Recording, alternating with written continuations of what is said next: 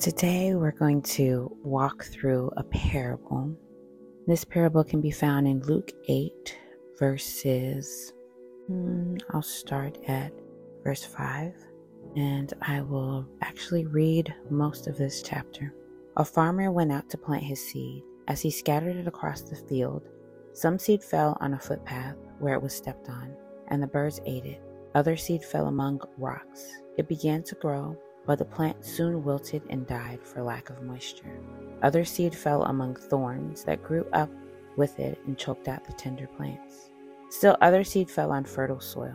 This seed grew and produced a crop that was 100 times as much as had been planted. When he had said this, he called out, "Anyone with ears to hear should listen and understand." His disciples asked him what this parable meant. He replied, "You are permitted to understand the secrets of the kingdom of God, but I use parables to teach the others so the scriptures might be fulfilled. When they look, they won't really see. When they hear, they won't really understand." Verse 11, this is the meaning of the parable. The seed is God's word. The seed that fell on the footpath represents those who hear the message, only to have the devil come and take it away from their hearts and prevent them from believing and being saved. The seeds on the rocky soil represent those who hear the message and receive it with joy. But since they don't have deep roots, they believe for a while, then they fall away when they face temptation.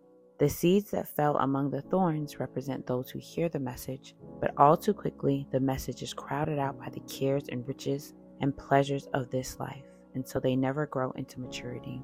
And finally, verse 15, and the seeds that fell on the good soil represent honest, good-hearted people who hear God's word, clinging to it and patiently producing a huge harvest. That was Luke 8 verses 4 through 15. When we think about this specific parable, this parable is talking about our hearts. So our heart is the soil that is represented here. And what God is telling us is that we need to prepare our hearts to receive the seeds. And what are the seeds? The seeds are the word of God. So how do we prepare our heart to ensure that the seeds fall on good soil and that good soil returns 100x harvest? We prepare our hearts by immersing ourselves in the word of God.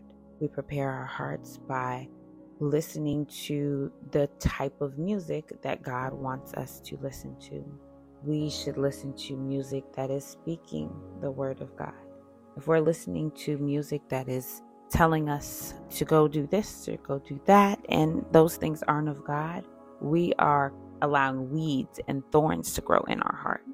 If we hold bitterness and resentment and anger in our heart, then that's when our heart is rocky and it's hard. And as we see in this parable, when you have a rocky heart, you will hear the message and receive it with joy, but you don't have deep roots.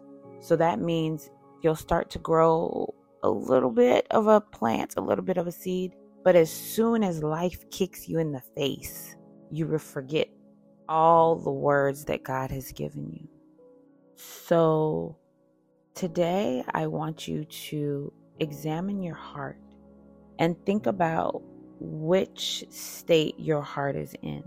Is your heart one that is just a hard surface and the word of God just kind of drops and birds come pick it up? So what that means is your heart so hard that you're not allowing anything to penetrate in it?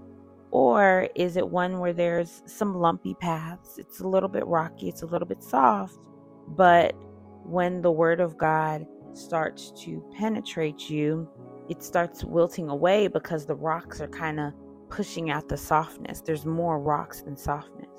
Or is your heart one that is full of thorns and weeds, and so those thorns are literally choking the life out of the fertileness that is your heart? We want our heart to be nice and fertile.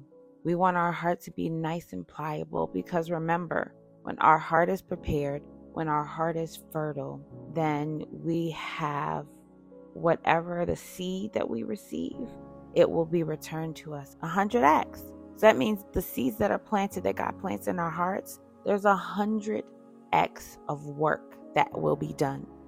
through us. Prepare your heart.